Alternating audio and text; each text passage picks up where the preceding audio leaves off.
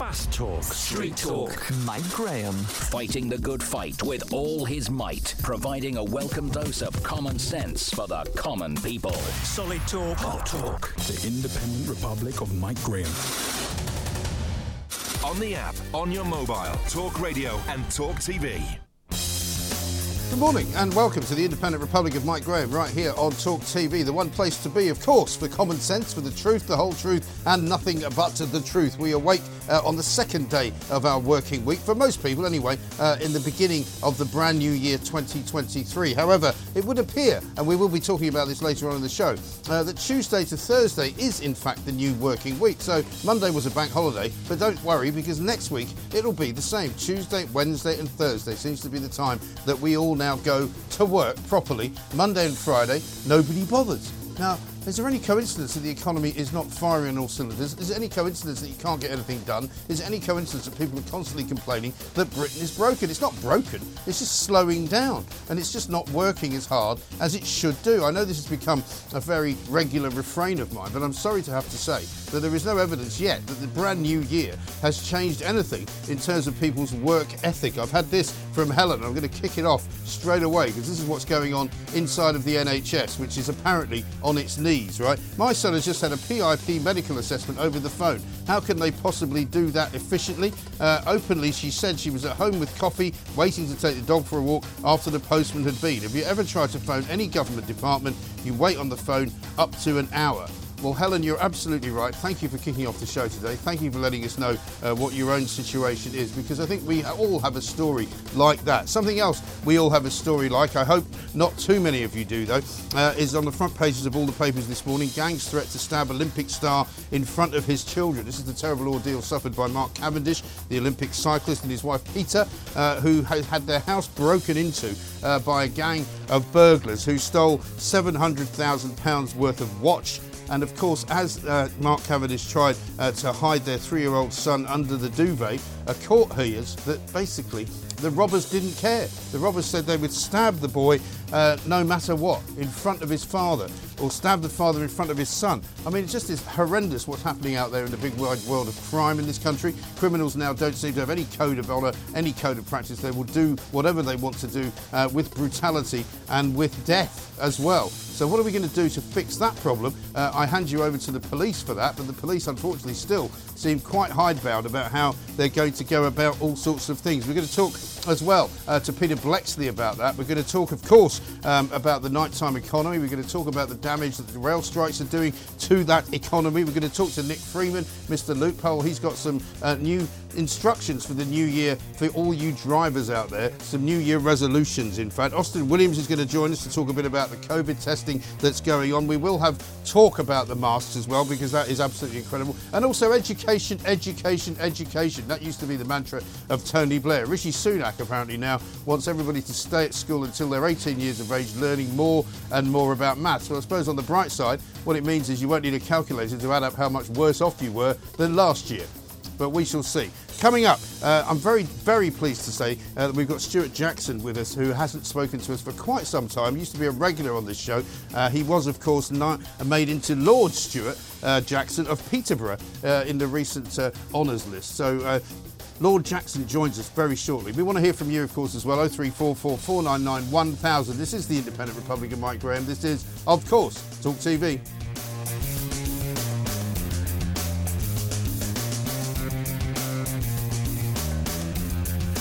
Have no fear, we are here, and that is always going to be the mantra for you, because this is the one place where we care what you think and where we augment and amplify what you think and make sure that everybody else knows what it is that you want us to tell them, particularly those people who sit in both Houses of Lords and the Commons. Rishi Sunak will be making a speech later on this afternoon.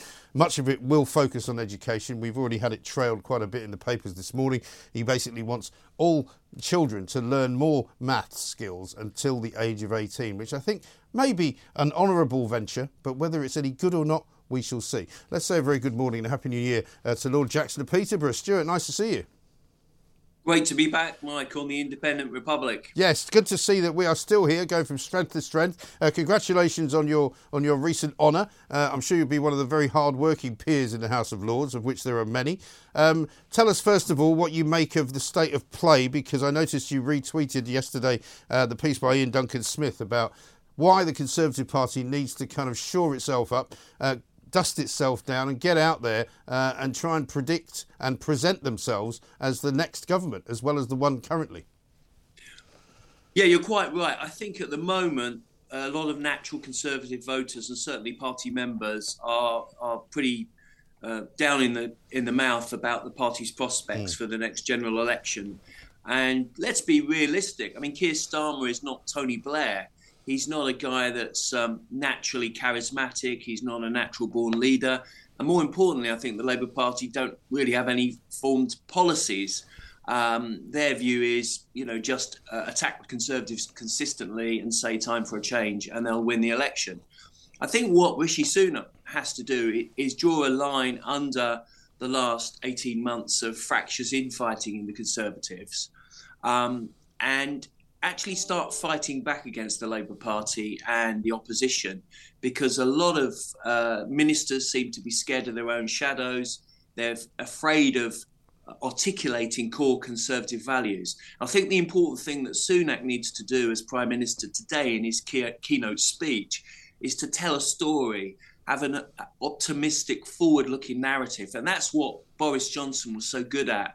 He was very much banging the drum about how Britain could and should be a great country. And we've not seen that under the Sunak administration. And frankly, my view is steady as she goes, so-called grown-ups back in charge is not going to cut it. And it's certainly not going to win the election for the Conservative Party. No, because it's not inspirational, is it? I mean, I watched and we played it out yesterday, his actual, New Year message. And there was nothing wrong with what he was saying, but it was kind of the way it was presented, as you say, Stuart. It's kind of, it's a bit like the management have brought some consultants in that nobody really likes and nobody really wants. And they're going to tell you how to run your business, even though you've been running it for the best part of the last 30 years. And he doesn't inspire, does he? That's the problem. The difficulty is, of course, we've got the overhang of Brexit, which, I supported Brexit. I think Brexit in the long term, in the medium term, will be a success for this country as an independent, sovereign nation, self-governing democracy. He's had COVID, which has been the biggest, most massive hit on the economy since the war. And, of course, the fallout from the Ukraine war, the Russian-Ukraine war, which has had such a big impact on inflation and supply chains. So anyone would have struggled in that position. But I think people can understand that. They cut you some slack for that. But they're not stupid. They look at an audit of the Conservative government and they think to themselves, look, you've had 12 years. Immigration, where have you got to? School standards, where have you got to? The NHS, inflation, pensions, social care. The list is endless, frankly, or feels endless. I think what he has to do is get some wins. And I'm disappointed. You mentioned the maths announcement. Yeah. It's a good announcement of itself. And who's going to disagree that our kids and young people should be more numerate? But why is it being left to after the next general election? Yeah. Well, that's one question, but also, there are plenty of problems within our education system, Stuart, which won't be fixed by telling people they have to study maths till they're 18. Why won't they study English till they're 18? Why not study other things until they're 18? Why not introduce a new subject, which is, the real world, and actually get teachers teaching kids how to deal with money problems, how to deal with loan sharks, how to understand the way the money markets work, that kind of thing, which would be much more useful, it seems to me, because I know just from my personal experience of dealing with my own kids' maths homework, by the time they were doing GCSE maths, I was lost and I'm quite good at it. I had no idea what they were doing. So I don't know what the hell they're going to be studying up to 18, Well, I do believe in education being transformative, and I agree with you that financial education is important. And we're probably never going to, you and I might, we were brought up with long division, trigonometry and geometry. We're never going to use that. But the point being that this feels a bit late in the day. I think there has to be a coherent education narrative. I've always taken the view, sack bad teachers and pay good teachers a huge amount of money, because they do have this catalytic, transformative transformational effect on young people. But I'm not sure we're there. I mean, we have made good progress, and there was good progress in the Cameron years, certainly, but I think we need to refocus. But at the moment, I think obviously the two priorities for this government are the NHS and immigration. And if they can get those right and get in the right direction, the government's poll rating will recover. Yeah, I mean, the problem with immigration is it seems to be a completely insoluble problem. And every single time you hear from whichever Home Secretary says it, your kind of heart sinks because you think, well, it's a good idea, but it's probably not going to work. And it almost now, with every announcement that comes out of the Home Office, there's a kind of proviso that goes, well, you know, this morning we've got a piece of the Times saying, well, you know, if we manage to solve the Albanian problem, there's loads and loads of other people who want to come from loads and loads of other countries. All of that's true. So it seems to me that what they need to do with immigration is make Britain less attractive as a destination, to not, you know, encourage people, to disencourage people to come here, because until that happens, they'll continue to come. Well, it's the tyranny of human rights legislation, I'm afraid, and too many people in the Home Office are enthralled to that. I mean, what I find most dispiriting is the fact that we're in a situation where they're not even starting the Rwanda flight seriously because they're saying, well, there might be an appeal by human rights lawyers.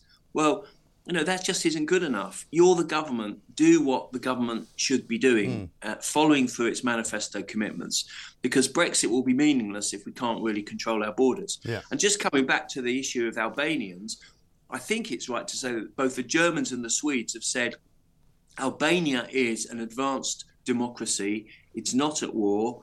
It's not an unsafe country. We will not accept, period. We will not accept Albanians as asylum seekers. Now, why can't we do that? Because we know that Albanians are responsible per capita for a significant amount of crime in our urban areas, particularly in relation to drugs.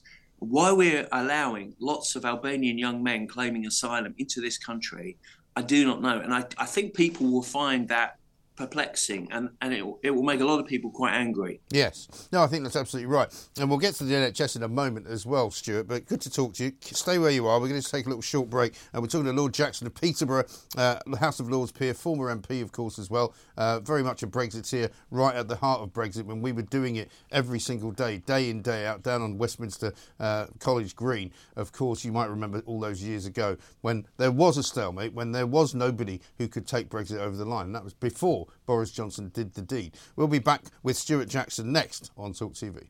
Nationwide, by your side, Talk Radio and Talk TV. Welcome back to the Independent Republic of Mike Graham right here on Talk TV. We're talking to Stuart Jackson, Lord Jackson of Peterborough. Let's talk about the NHS because, of course, one of the other problems, which has been going on now for so long, it's impossible to remember where it all started. The Mirror this morning, as you might expect, Stuart, has got, they blame COVID, they blame flu, they blame OAPs, they blame GPs, they blame nurses, but we all know it's 13 years of this lot with pictures of David Cameron, Theresa May, Boris Johnson, Liz Truss and Rishi Sunak. They broke our NHS. I don't think that's entirely fair, but I mean, it's also not entirely unfair, I suppose, because the Tories have been in charge for a very long time. The NHS has got worse. The thing that most people never mention is the population growth since 12 years ago, in which we've now found ourselves with something like, what, another 5 to 10 million people extra using the NHS. Exactly, and of course the Daily Mirror is very much in favour of recycling because they recycle the same front page headline every year. In fact, every month. It's every. I always say, how do you know it's October? Because the NHS is facing its worst ever winter crisis. Yeah, you know, according to the Mirror. But the serious point is that you're quite right. There is a demographic time bomb. A combination of fewer people working relative to older people. Many of us of my age group, we're sort of in a demographic sandwich between bringing up young people, trying to get them into university and looking after our elderly parents. And we didn't have that situation 30 years ago because we had a much lower life expectancy.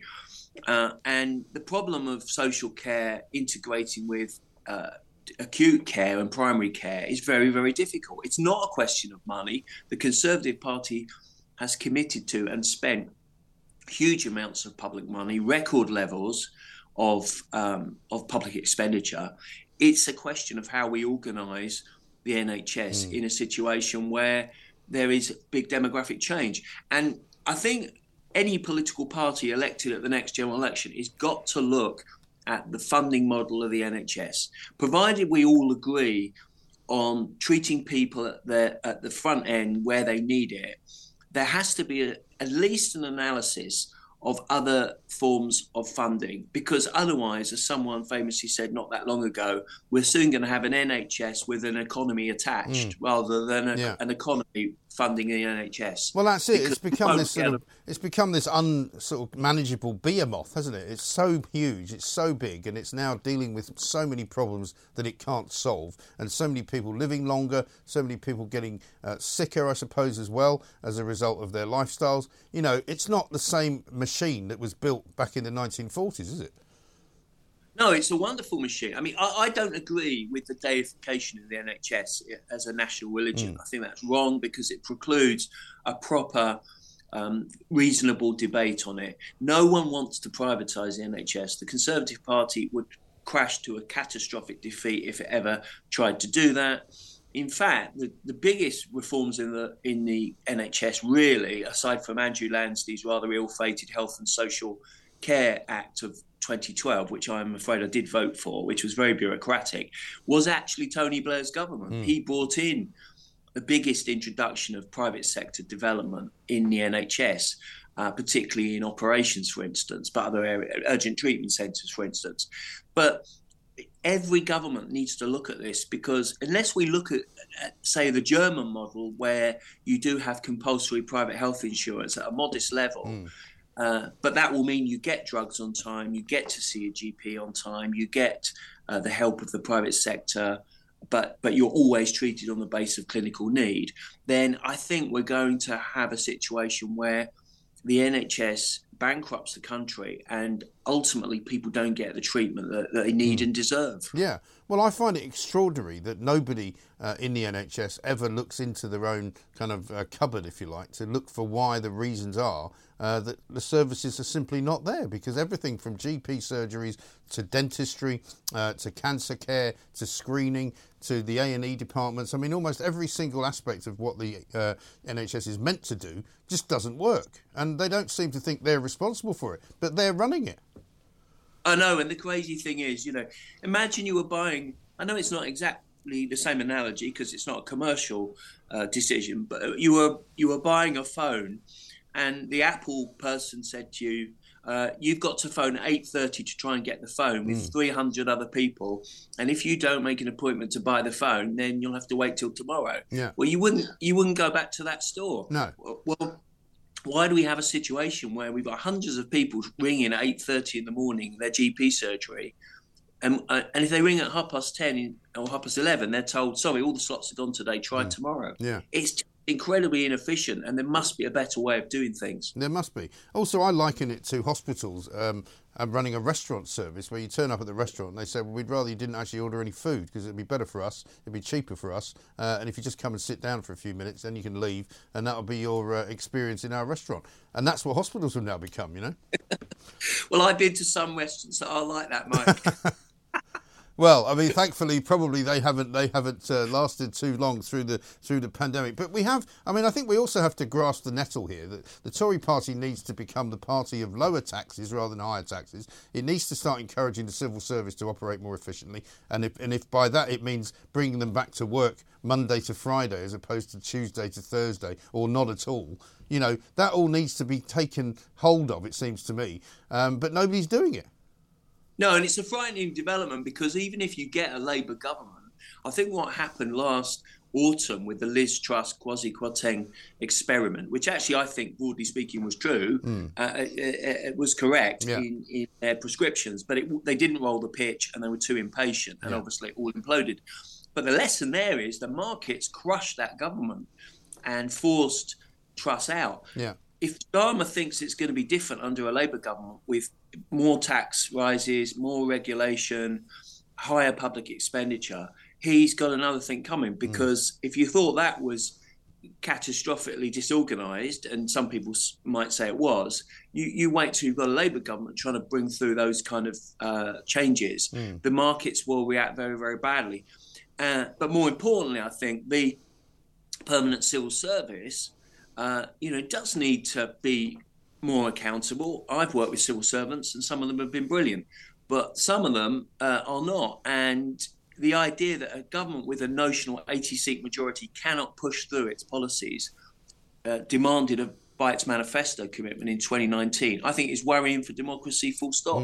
Absolutely right. And speaking of which, let's finish with just your own thoughts about the Palace of Westminster. You're no stranger to that part of the world, but how are you finding the House of Lords, and what do you make of people like Keir Starmer, who's talking about maybe abolishing it? They've been trying to abolish or reform the House of Lords for 100 years, Mike, since the 1911 Parliament Act, or over 100 years. I think it didn't work under Cameron. It didn't work even under Attlee, I think, Callaghan, Wilson, Major. I think you do need a chamber that has the time and space to properly give a strategic oversight and scrutiny of government, because that way you get better laws. Now, I would say that because I'm in the Lords now. Does it need reform? Of course it needs reform. Is it too big? Quite possibly it is. But the idea that you can abolish it, which I think is what Gordon Brown is advocating, is completely wrong. Yeah. You need two chambers so that the Commons cannot completely dominate in between general elections. Yeah. So I don't think it will go anywhere. I think that you probably will have some tinkering. But I have to agree with the Dark Lord, Lord Mandelson, who says, look, basically, Labour have other priorities if or when they become the government, and House of Lords reform is certainly a second-order issue. I mean, I think I'd rather see Gordon Brown abolished, to be honest.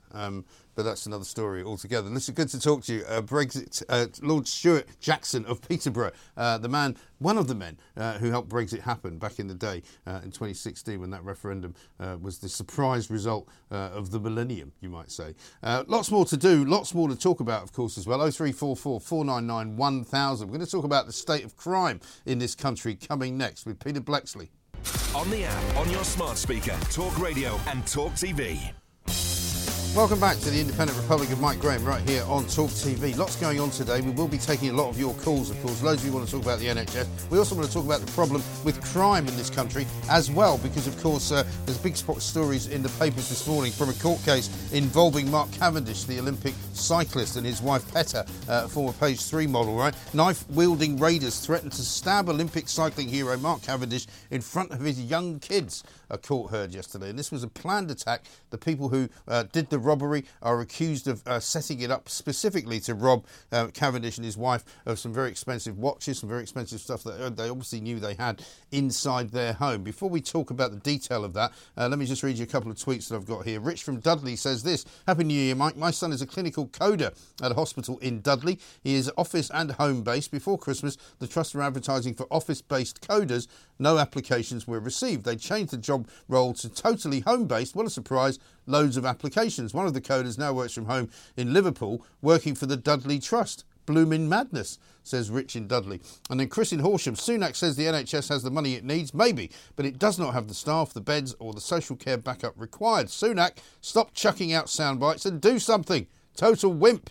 Well, interesting enough. And Pete says mathematics should be more realistic. It should cover mortgages, loans and credit card charges. Welcome to the real world. Well, I think that's a good point as well. But let's talk to Peter Bleksley, former Metropolitan Police detective, of course, and a man who knows a thing or two about tracking down criminals. Peter, a very good morning to you and a Happy New Year.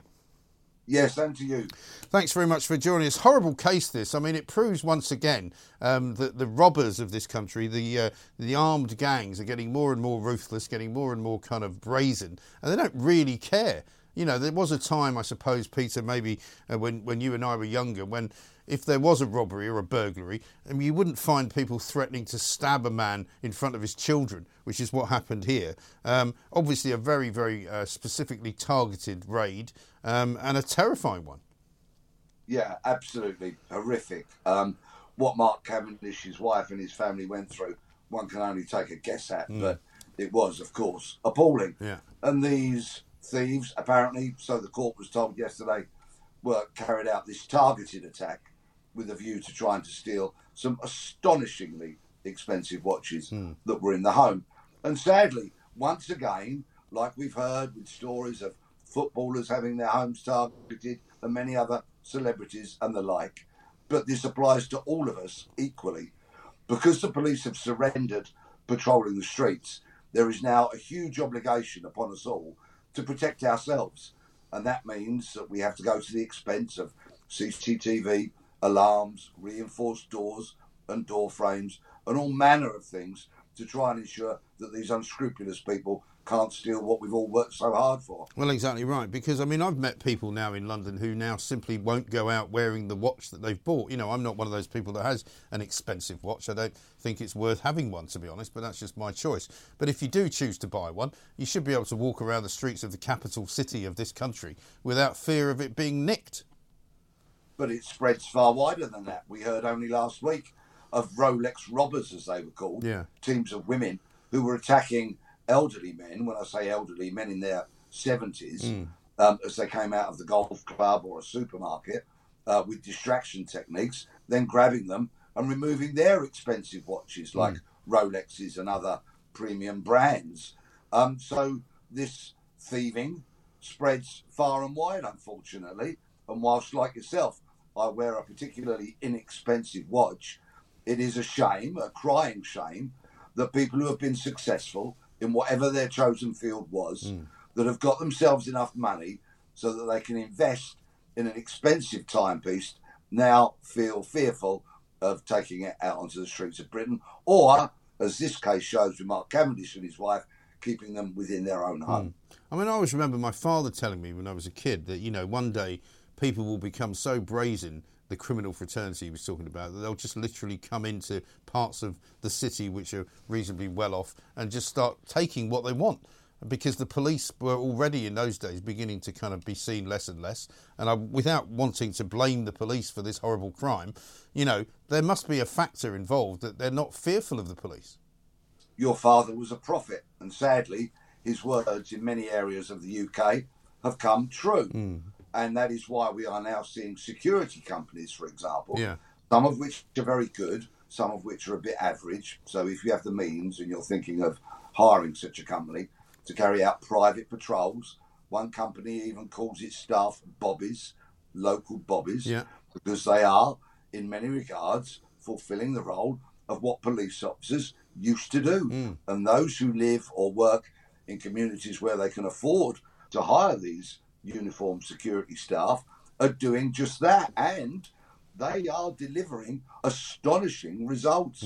Where they work in commercial areas like Oxford Street and the like, they are detaining pickpockets, shoplifters, burglars, robbers, and where they patrol more residential areas, they are gathering the evidence because they're backed up by an investigation team and carrying out private prosecutions on burglars. Yes. Well, you know, it's funny because I was up in North London at the weekend for New Year, and I was actually found myself in Winnington Road, that very expensive part of sort of Hampstead and Highgate, and I saw about 5 individual cars which were marked up with private security kind of, you know, logos and stuff like that, just sitting outside some of those big houses. So you're absolutely right to say it's going on. And whenever I go to Oxford Street now, which is not that often, you do have a sense that it's a bit lawless. You know, you kind of, you got your wits about you because you're kind of wondering whether somebody's going to bump into you, try and take your wallet. You know, it's a kind of Wild West out there.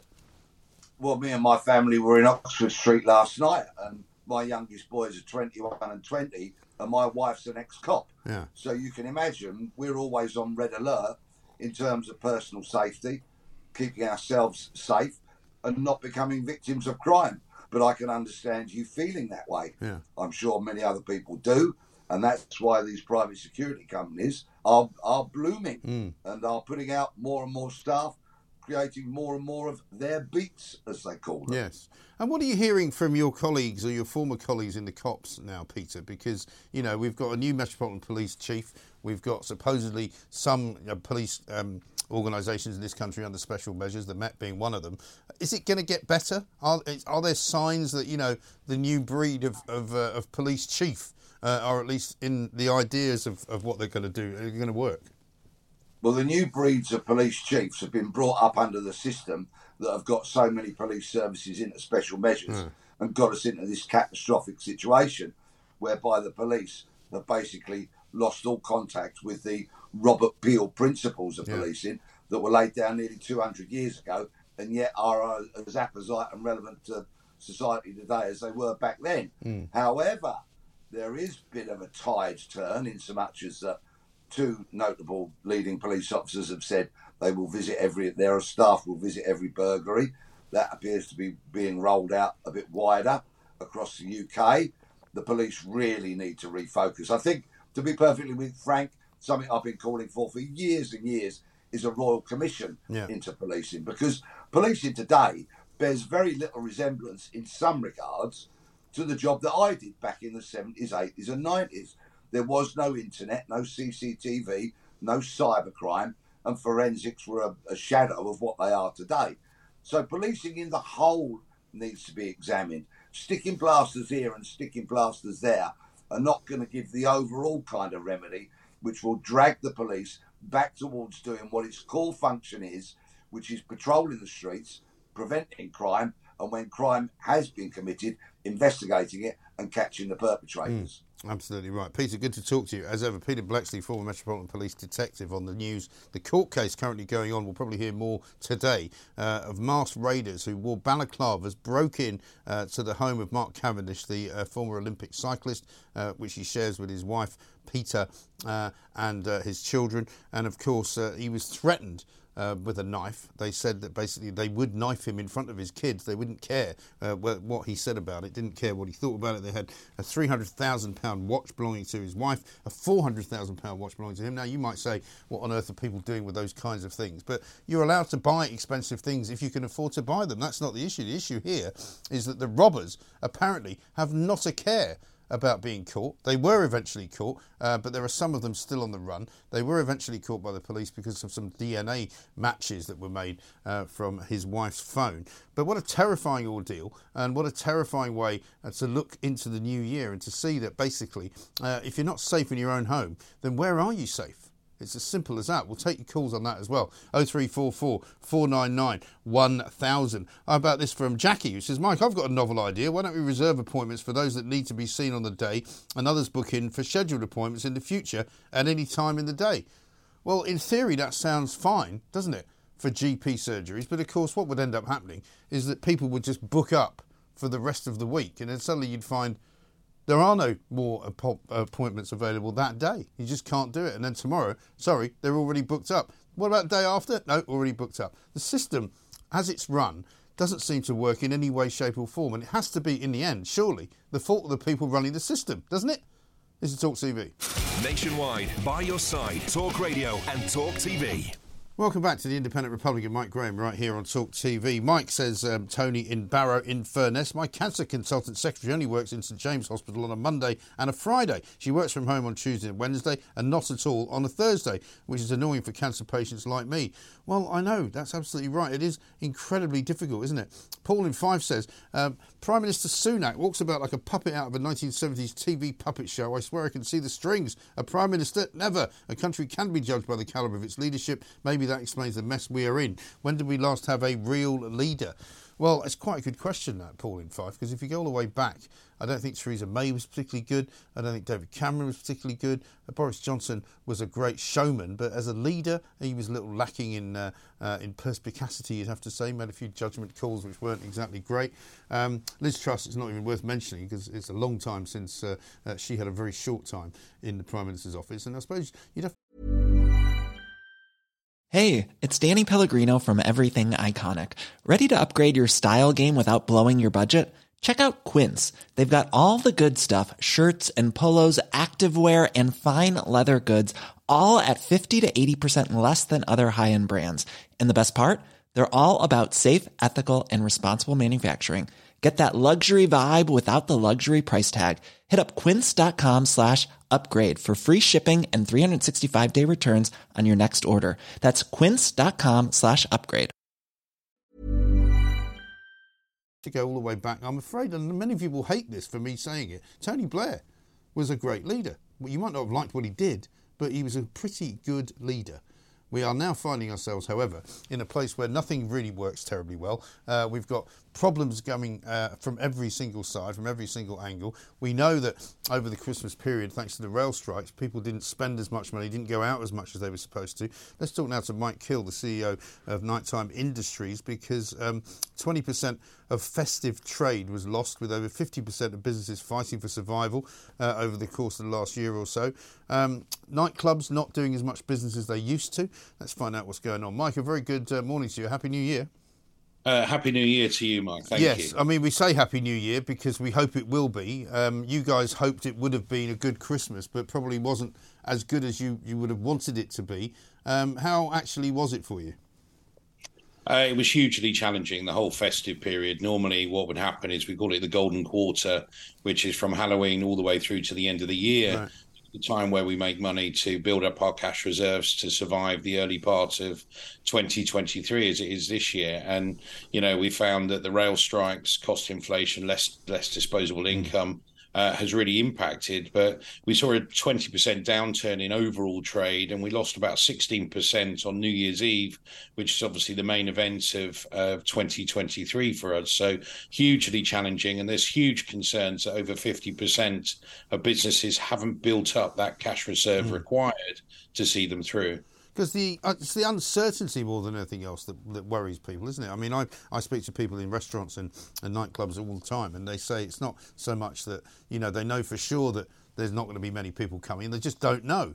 So you don't know how many people to hire to put on staff for the night. You don't know how much stock to buy. You don't know how much, food to get in, all of that. And it makes life a very difficult and uncertain place, isn't it? Huge uncertainty hit us during the pandemic, and again, this is an even bigger crisis for many. Is hitting us in January and February. We don't know what the energy relief scheme is going to look like. That's been pushed back. We're hearing in the press that that's going to be halved. We don't know what the March budget is going to. It's extremely difficult to plan. You know, both staffing, financially. We're in a very, very difficult situation, and as you can appreciate, things like rent and VAT are due in January, where everyone is concerned where they're going to get that money from to pay those bigger bills. And the cost of everything presumably is going up as well, right? Well, we've seen a 40% increase in cost. So as you can appreciate, where you see a 20% downturn in the December or festive period, and you see the 40% increase in cost, those 40% increases don't go away in January and February. So, you know, we've got to be quite astute and decide what's going to make us money and what isn't. You know, as we quite clearly highlighted, over 50% of those businesses are in a position where they haven't made that cash reserve position to see them through the early part of this year. And that's going to be, you know, catastrophic for many. And some are going to have to make that penultimate decision on whether they are going to be able to trade on or what they're going to do with their business moving forward. And has the fact that many people are no longer going into cities as much as they were, albeit, you know, for work purposes rather than for sort of pleasure purposes, is that having an effect as well? Oh, without a doubt. I mean, as you can appreciate, leading up to the sort of early December period, we, when we'd expect to see people going out for Christmas lunches, you know, because of the rail strikes, that was, much of the business sort of party element of this was lost for restaurants and pubs. And similarly, you know, we're seeing a similar situation where people can't get in with rail strikes. With regard to working environments, where they would normally go for a pub lunch or a meeting within a pub, which we encouraged wholeheartedly throughout, that's not going to happen either, because we're back to the pandemic days where people are working from home, sadly, and that creates huge challenges, particularly for some of the bigger towns and cities across the country. And do you think that'll ever come back, or do you think it's sort of lost forever? I think the challenge that we have is when these businesses are gone, they're gone. And, we have things like permitted rights development where landlords can convert these spaces quite readily because of legislation from government. So we've got some huge challenges ahead. We need to protect the local pub, the nightclub, the venues that, deliver, amazing cultural experiences for people. I think the one thing that we really underestimate is how important they are for social, physical and mental well-being for people. Being able to get out and let loose and socialise and dance and listen to music is a really important part that it plays within communities and is understated by government in many respects. Sure. And if you could get a message to Jeremy Hunt, the Chancellor, or to Rishi Sunak, Prime Minister, what would it be? sit down with the industry, listen to what they have to say, take it in wholeheartedly and do something about it. Listen to things like, the void that's going to be created by the current situation in terms of taxation back to HMT. Because while we talk about voids and how we pay for it, how are you going to fill that void? It needs to come out in March with a robust budget that's going to support our industry, and he needs to make sure that we understand exactly what's going to happen with the energy bills so that we can plan effectively, because at the moment the uncertainty is going to kill a sector wholeheartedly. Absolutely. Mike, good to talk to you. Thanks very much indeed. Mike Kill there from the Nighttime Industries Association. He's the CEO. It's an important business and it's an important sector in this country, and it must be protected. It has to be, because otherwise, as you heard there from Mike, you're going to end up with a place where nobody gets to do anything fun because it's all been shut down, like Ghost Town. 0344 499 1000 is the number. This is Talk TV. Providing a welcome dose of common sense for the common people. Solid Talk, Hot Talk. The Independent Republic of Mike Graham.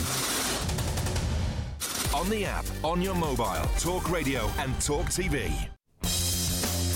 Welcome back to the Independent Republic of Mike Graham right here on Talk TV, the place to be for all the things that you need to see. I can come up with all sorts of rhymes like that, just at random. But that was one off the cuff. Coming up in this hour, Gavin Mortimer is going to join us. He's a writer for The Spectator. He's based over in France, of course. We're going to talk to him about the story on the front page of The Times this morning, in which it says that an infinite number of other migrants are ready to replace the Albanians. This is probably the least surprising news of the day.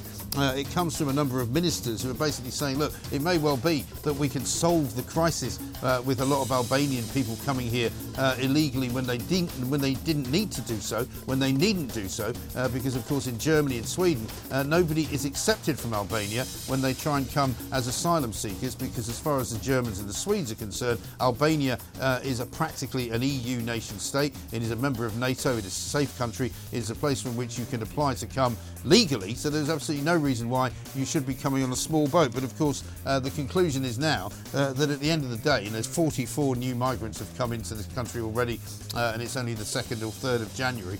In the end, the basic principle here is that, of course, there are loads of migrants that want to come to Britain because Britain is a very attractive proposition. And rather, like I've been saying for a long time, the only way to stop it from happening is to make Britain a less attractive proposition, a less attractive place to come, a less attractive place to stay, and a less attractive and less welcoming place to come and live. That is the point. Rob in West Sussex says, some info for Marie, who needs to check her blood pressure before her open heart surgery. She should be able to get a home blood pressure kit from her local surgery. She can then take her own blood pressure over a few days to see how it is and record it. Blood pressure isn't static and important to take several tests over a period of days and several times during a day. May have to put a deposit down. I paid 30 quid, which I got back when I returned the kit. I hope this is helpful. Well, Rob, it is helpful, but we shouldn't really be living, should we, in a country where you have to do your own medical treatment, where you have to do your own kind of surgery, where you have to do your own blood pressure testing. That's not what we pay the NHS for. We pay the NHS for doing that kind of thing and exactly that kind of thing. And that is the point. Surely, for heaven's sake, if the amount of money the government has given the NHS cannot allow them to actually give you a blood pressure test, I think we are in a very bad place. Shirley says this: I was a theatre nurse and don't understand how things are left in a body cavity. Instruments and swabs are counted before, during and after the surgery. Well, maybe they're getting left there deliberately. Who can say? But we're going to be running a piece a little bit later on to show you how nearly 300 separate incidents occurred in the past year or so inside the NHS, where people were operated on, sewn back up again after the bodies were opened up for surgery, but sewed back up again with various implements left inside. Incredible. Rathak says, hi Mike, with regards to the crime surge in London, I suggest you get Sadiq Khan on your show to answer all these issues. I believe he's getting all of his priorities wrong. Well, he certainly is. Not least because he doesn't come on this show. He never does. We've asked him about 30 times. I don't think it's ever going to happen. But anyway, meanwhile, let's talk to Gavin Mortimer over in France. He's with The Spectator, of course. Gavin, a very good afternoon to you. Welcome. Happy New Year. Bon année, as they say in France, Mike. Yes, indeed. Bon année, quite. Before we go anywhere, actually, how are things in France? Because we've got the Chinese variant, which has rather hilariously been nicknamed the Kraken here, which obviously is designed to frighten the hell out of anybody who remembers the Kraken Wakes or whatever the hell the name of that thing was, or something to do with Doctor Who. And we're apparently going to start testing people coming from China. We're going to ask airlines to test them before they get on the plane. We're going to test them when they get here, but only if they agree. And if they do test positive, we're not going to tell them to do anything at all. So there's a sort of what I could describe as a mild kind of fervour for more COVID restrictions here going on amongst the kind of the more nutty anti-COVID brigade. But what's it like there? Yeah, we had that before Christmas. Macron appeared in one press conference wearing a mask, and as does his Prime Minister Elizabeth Bourne. And this was the beginning of December, and it was talk of a ninth wave. And then that sort of petered out, as they often do. Waves never quite.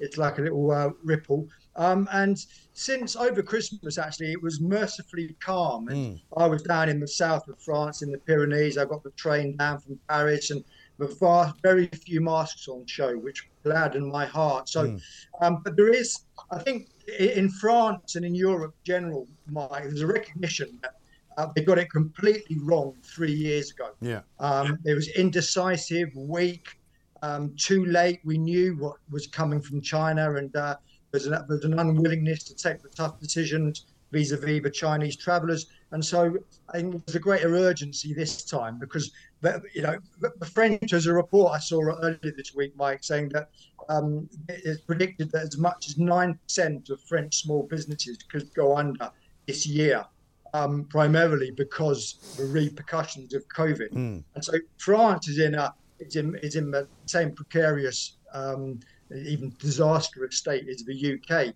So what they don't want is any sort of COVID return to further damage the economy. Yeah. Well, that's good to hear, because an awful lot of that was driven, of course, by the European Union, wasn't it? And the EU, who were not very cooperative with other countries. I always remember the first thing that happened when the first COVID outbreak was kind of spotted in North Italy.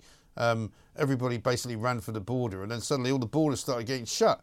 And it was like, hang on a minute, I thought you were all in this together. I thought this was the European Union. But no, the Germans shut their border, the Austrians shut their border, and the Italians, if they hadn't got out, couldn't. Oh, it was rats fighting in a sack. They were fighting over masks and paracetamol and everything.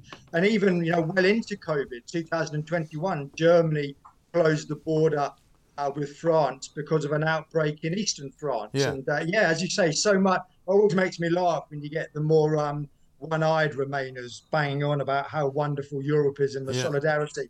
You want to live here and see how unified it is when the muck hits the fan. Yeah, well, I seem to remember when the EU and Macron separately, I think, and together, tried to, one, stop the vaccines from being exported to Britain because we'd ordered them ahead of them, and another time when I think Macron wanted to send in some inspectors, in quotes, to see what was going on. Yeah, no, absolutely.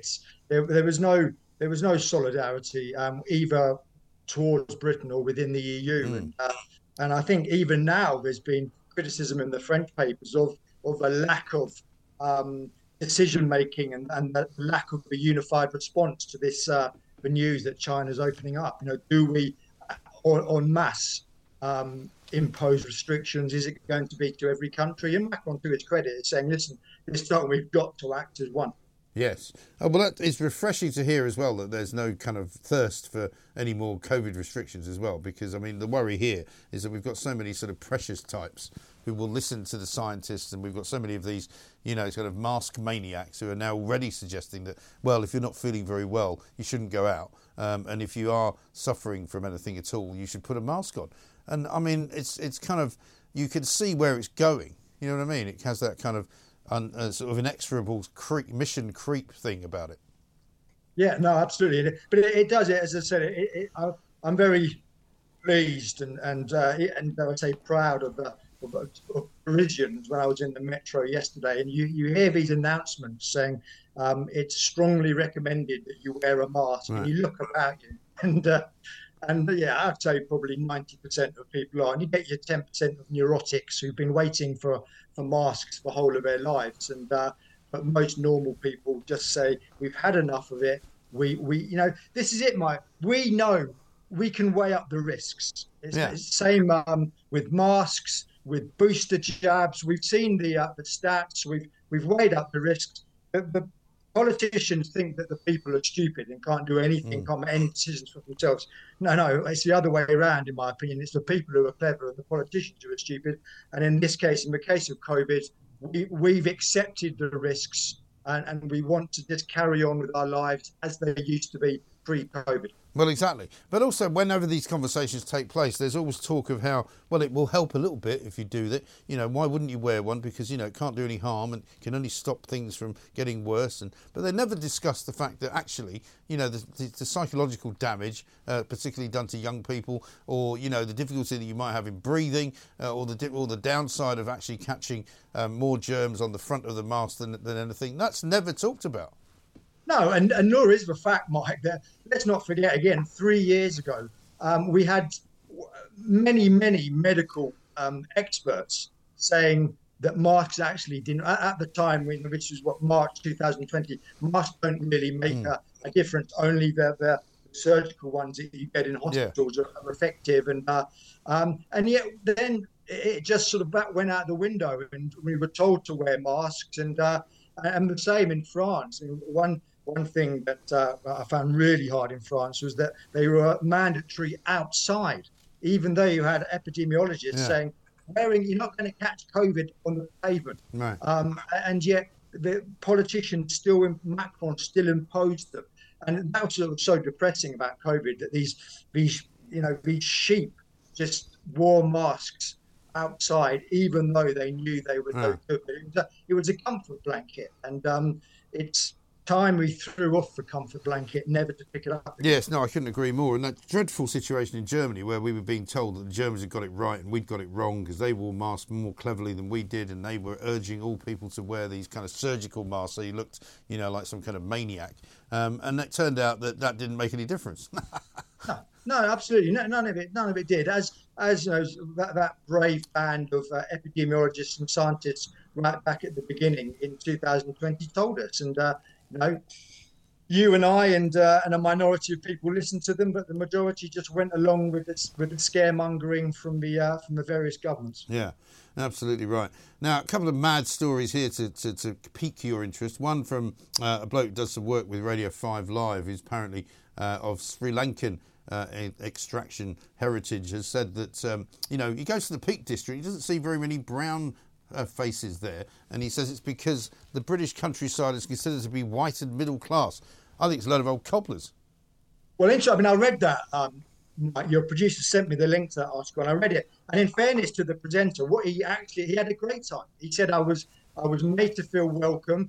But the point he was making was it was the perception that he'd been fed, that the countryside was white and unwelcoming to people who weren't white. And in fact, I remember very well, and I think it was 2019, the chief executive of a Lake District. I remember this, yeah. Oh, yeah, he said that.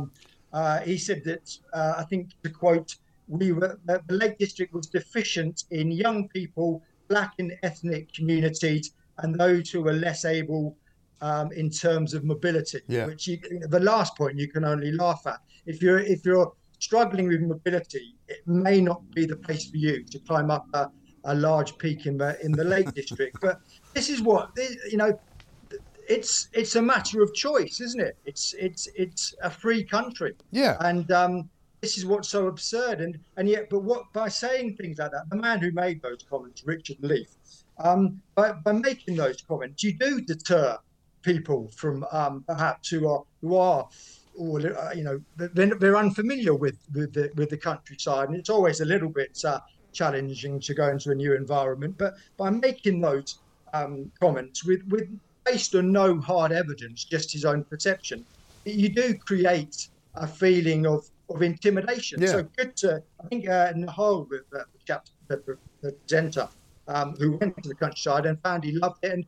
And again, Mike, this is it. It's woke propaganda that likes to portray. Yeah, but he doesn't. But again, he doesn't say where he got that impression from. Maybe it was from the guy who was in the Lake District who was giving that impression. But nobody sensible would ever give that impression, because why would you? It's completely irrelevant.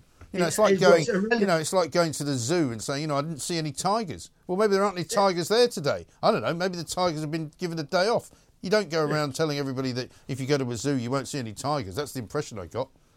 No, he said that he'd seen these comments about it being unwelcoming. I think social media trolls. He said, but these social media trolls are the anti-British brigade who love to run down the country. Well, maybe get off social media and exactly. Go to the Lake District once in a while. Oh, which is what he did, and he had a great time. So hopefully, this will encourage other people who don't normally go to the countryside to go there. And like him, you're going to have a great time. I was down in the Pyrenees, actually, Mike, last week, doing some hiking. I'm a bit of a hiker. I've been to the Lake District many times. And there's a camaraderie whenever you go on these trails, regardless of where you're from, your sex, your age, your ethnicity.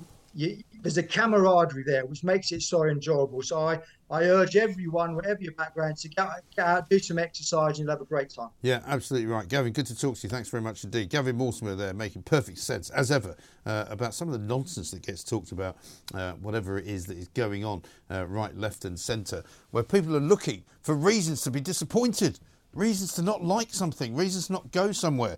Well, you don't need any of that when you listen to this show, and you certainly don't need any of that when you watch Talk TV. Lucy says, my mum was trying to see a doctor for over 6 weeks. She got to see a nurse who blamed her symptoms on something else. She's now in hospital after we took her to A&E last Wednesday with thick blood, low blood pressure, leaky heart valve, and is now having her gallbladder removed. Well, coming up, we're going to tell you about some of the things that were not only removed, but were actually left inside people's bodies after they'd had surgery on the NHS. This is Talk TV. On the app, on your smart speaker, Talk Radio and Talk TV.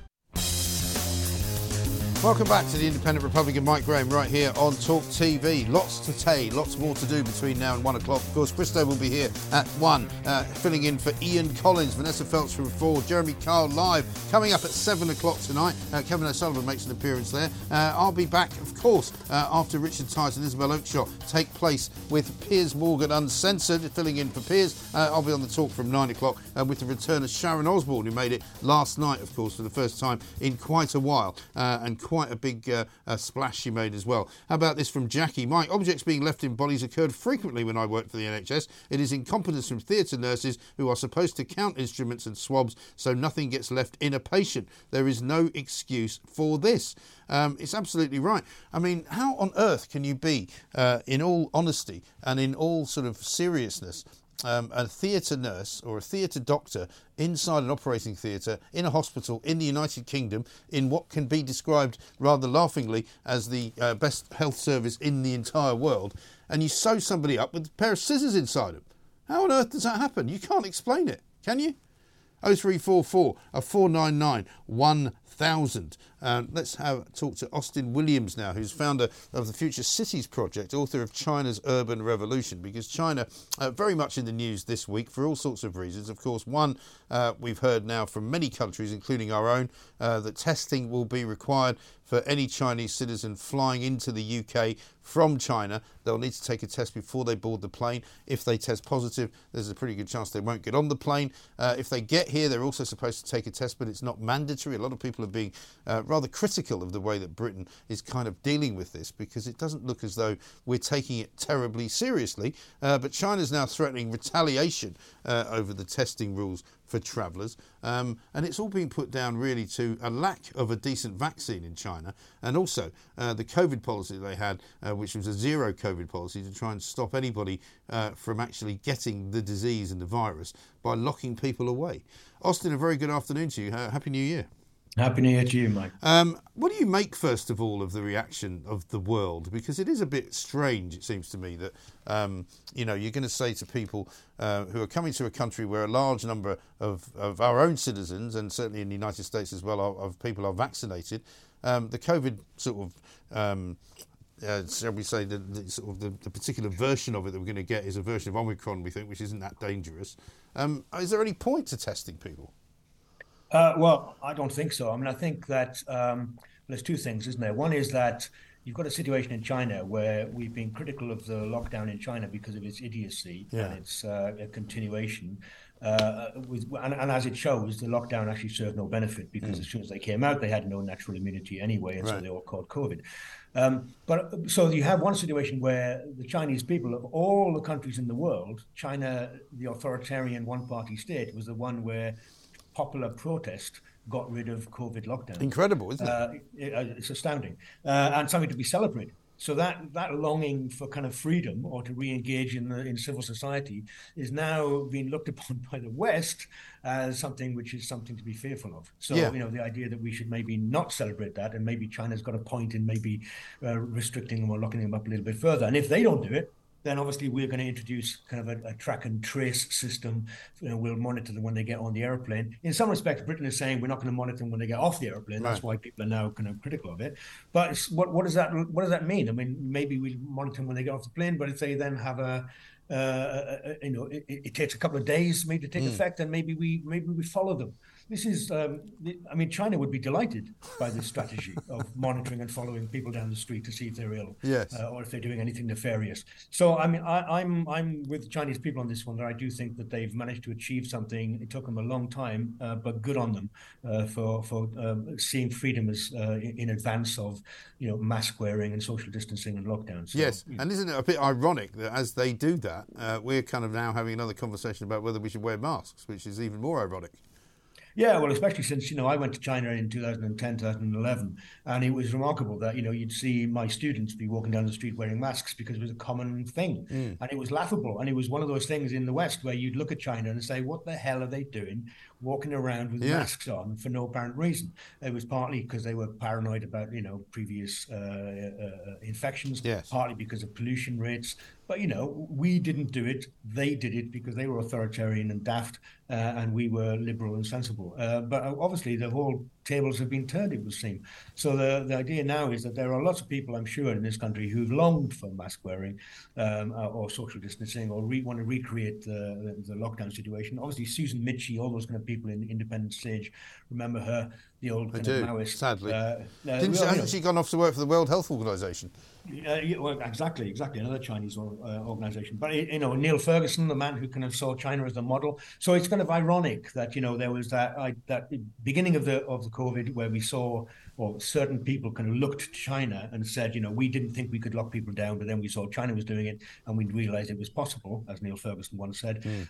But we fought against that. I think liberal-minded, sensible people who praise liberty and respect individual autonomy argued against them. Unfortunately, they now seem to be coming back as if 3 years hasn't happened. That we're now talking in terms of like 2020 conversations rather than 2023. Yeah. We've had COVID.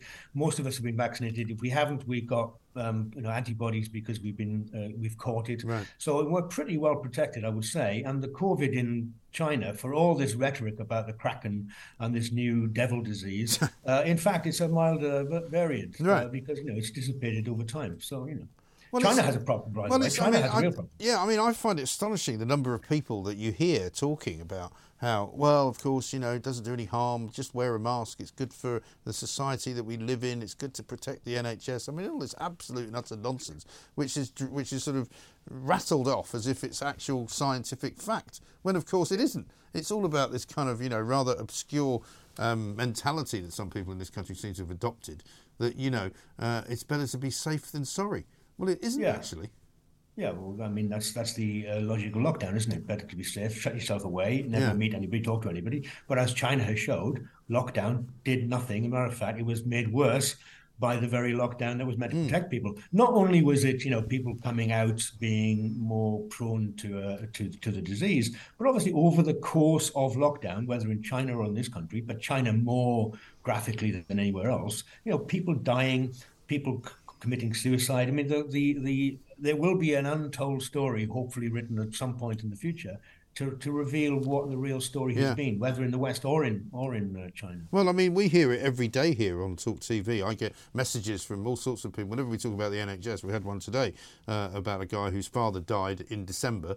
He couldn't get an appointment to see the NHS last year, and by the time he did get the appointment, they told him it was too late for him to get treatment. I've spoken to many people who have said that they're now in stage 4 cancer, and they've been told by the doctors, well, if you could only have come to see us 2 years ago, we might have been able to help you, but now we can't, because they didn't see them. Yeah. Well, I mean, China doesn't really have a national health service. I mean, it has urban... Neither do we. Yeah, well, but the fact is that China has hospitals in main urban centers. But if you're in main urban center may be 25, 30 million people. Yes. So if you haven't got a car and you don't have cars or taxis in lockdown, you can't get to the hospital. But in rural areas, I mean, this is really significant what's happening in China. So, in a couple of weeks' time, it's the Spring Festival where lots of people are going to travel back from urban areas back to the villages. The villages are full of old people because all the young people have left to find jobs on the eastern seaboard. So there will be, it's a real problem in China. That's to be said. But obviously, that's the fault of the Chinese system and the Chinese state, which A, refused to organize vaccination, B, had a crap vaccination program when they did use it, and C, has kind of really ignored the plight of problems, thinking that lockdown would solve all the problems for them. Yeah. So there is a growing situation in China which we need to be mindful of. But I mean, China is a massive country. I was just reading recently that 10 million people die every year in China anyway. Right. I mean, and old and infirm people in China are a very large percentage of the demographics over there. Yes. So there will be a kind of a slight kind of distortion of the statistics anyway, but it's a problem for them. No, of course. Similar to when we were doing our sort of daily death numbers in this country, and it turned out that actually sometimes on various days and on various periods of time, it was fewer people dying of COVID than were dying of everything else anyway. And it wasn't until we started looking into those figures that you suddenly realise what the scale of it all was. And that's why I find it incredible that anybody would ever consider going back into any sort of mentality of mask wearing and, hiding out in your house, because none of it worked.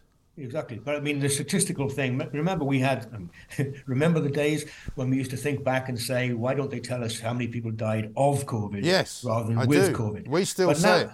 We now still say it, yeah. But China, funnily enough, for their own purposes, admittedly, but they have changed the way that they calculate COVID deaths to be with COVID, of COVID, not with COVID. So if it's a pulmonary or a severe respiratory disease that you die of and you have COVID, then they will count it. If you fall down and you have you crack your skull and you die in hospital, but you catch COVID, they don't count it. Now, there's lots of people in the West, all those kind of medics who were kind of part of the SAGE franchise, who are now saying, how dare China change the statistical analysis and give us false data? Whereas, in fact, in some respects, they're giving us truer data than we had over here. Right. Absolutely right. Austin, good to talk to you. Some common sense, as ever. Thank you very much indeed. Austin Williams, founder of Future Cities Project, author of China's Urban Revolution. They're talking about how the Chinese have kind of bizarrely become world leaders in actually citizen-led opposition to government policy. Who knew? This is Talk TV. Across the UK, online and on DAB, the Independent Republic of Mike Graham on Talk Radio. If you enjoyed that, be sure to catch the whole show 10 to 1 Monday to Friday on Talk Radio via DAB, online or via the Talk Radio app. If you have an opinion on the stories we cover, we'd love to hear from you. Call us 0344 499 1000 or tweet at Talk Radio during the show to have your say. The Independent Republic of Mike Graham on Talk Radio.